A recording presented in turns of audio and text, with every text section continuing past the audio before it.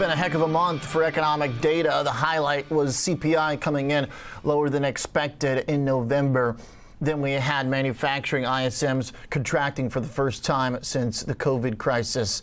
Then last week, we had services looking solid, consumer sentiment looking good, and PPI a little bit warm, but still making some progress. Let's talk about how it all adds up with Michael Shaul, Chairman and CEO and Portfolio Manager at Market Field Asset Management. Michael, good to have you here before a couple big days for the economy.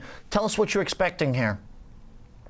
Yeah, I think the CPI picture will be mixed. There'll be some good news and some bad news. I do think that finally some of the COVID inflation impact is falling out of the data, and obviously energy prices, on top of that, are going to be down.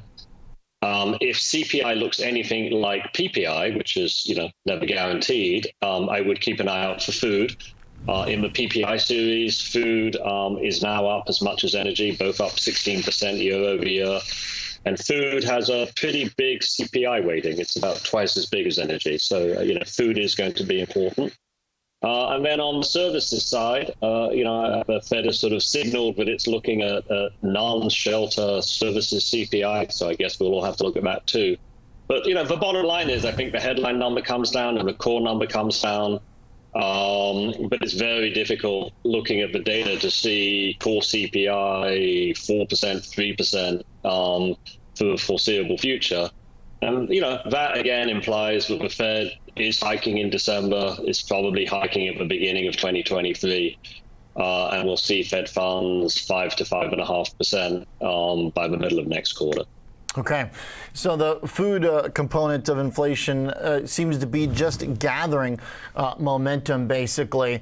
Is that going to be is that something the Fed might be able to target through demand, or is that as sticky as anything else? No, I mean, it's pretty hard to stop people buying food using interest rates. To the extent that food inflation is really labor market inflation under another guise, well, perhaps there's some kind of impact. But no, I think what they're most likely to do with food inflation is simply dismiss it, is simply say we focus on core, we focus on services, we recognize that it's a cause of hardship for a portion of the population, but it's kind of beyond the scope of monetary policy. However, it's still a number that the market's going to focus on. It's still something that when Powell goes in front of Congress, it's going to be talked about. It's just, unfortunately, not something that monetary policy can really address effectively. Okay. So going forward, if we have food prices still pretty sticky, we have wages in the employment picture last time looking also like they're picking up. Is the energy component kind of been the easier part? Maybe the supply chain driven problems that have dropped? Is it possible that maybe we saw some of the low-hanging fruit of inflation taking out?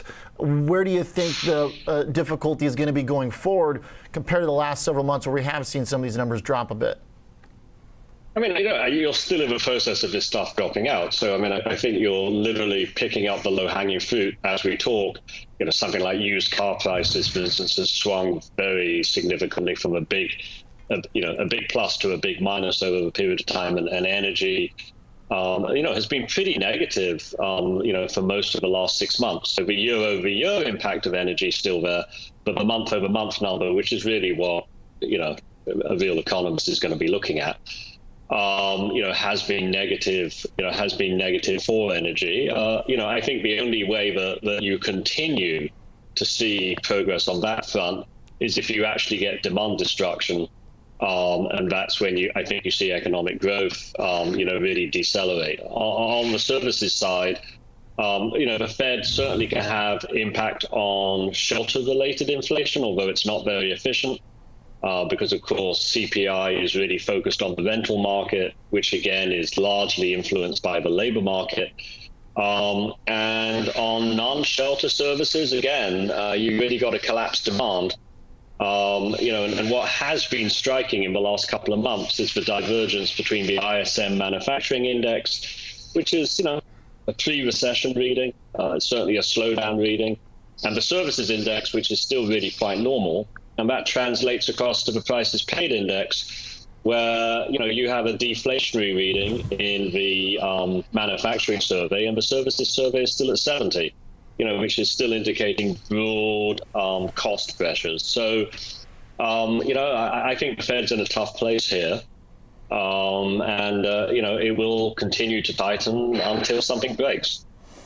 Now, we heard the language from Janet Yellen, Treasury Secretary, on 60 Minutes last night, waxing pretty optimistic, I guess expected as a key member of the administration's economic policy. But, I mean, what do you make of the confidence here that we're still hearing from some of our leaders that inflation is going to be significantly lower next year? I mean, is there any guarantee whatsoever? No. I mean, and you made a point. She's a political appointee now. I actually think it should be impossible for the Fed chair to become a Treasury Secretary, because I think what it does is create this confusion. It's not Janet Yellen's fault. What she did was perfectly allowed at the time.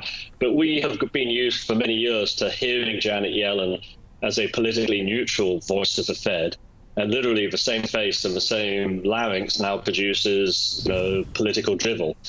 And, I never really listened to Treasury Secretaries. Henry Paulson was not helpful for someone investing in 2007-8, and I don't think Janet Yellen's going to help us work out what to do next year either.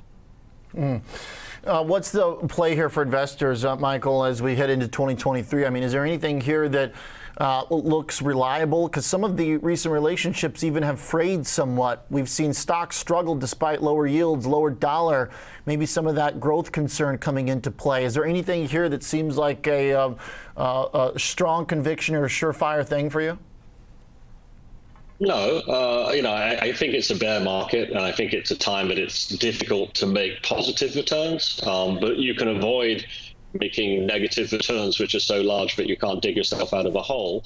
In terms of what's done okay this year, better than you might expect, I think the precious metals have been interesting because although the dollar's come off, it's still a very positive dollar year. With 2 weeks to go, silver's just in the black, and gold is within touching distance of being break even. It's down a couple of cents for the year. So I think you look at those and say that they've handled a big rise in interest rates, a big rise in the dollar, a big liquidation of ETF ownership. And if and when there's any sense that the Fed is done, they would typically be the first of the commodities to really react to that. So I think they're worth holding on to. I think some global markets for a U.S. investor got very cheap in U.S. dollar terms. Again, if the dollar is turning here, that does make a difference for a U.S. dollar investor. But I think generally we've had a very good bounce since the beginning of October. This is still a bear market. And, I think in the next few weeks, we're going to be giving up at least some of that bounce for portions of the market and all of that bounce for the rest of the market. All right, there it is. Michael, thanks a lot for being here on a big week. Appreciate the setup. Thank you. Absolutely. Michael Schaller, Chairman, CEO, Portfolio Manager at Marketfield Asset Management. Happy to stay regular here on the show, and good timing ahead of a couple big days. Inflation tomorrow, Jay Powell right after.